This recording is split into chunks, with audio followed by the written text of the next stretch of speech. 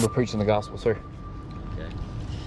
Well, The God-man, Jesus Christ, the Son of God. God demonstrated his love for us, that yet while we were still sinners, Christ died for us. This is good news. Because if you know you are a great sinner, Jesus Christ is an even greater Savior. And the bad news is that sin defiles. And the sin that's happening within Moondog Pizza right now defiles. But Jesus came into the world to save sinners, and Jesus cleanses us from sin. If you're not in Christ, you're a slave to sin. Christ will free you from your sins, and you will no longer be a slave to sin, because if the Son sets you free, you will be free indeed.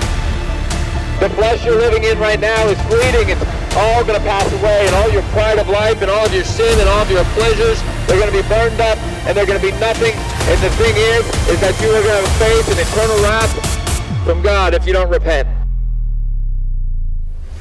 You need your sins washed away. You need to be justified. You need to be declared righteous. You need to be a son of God. You need to be awakened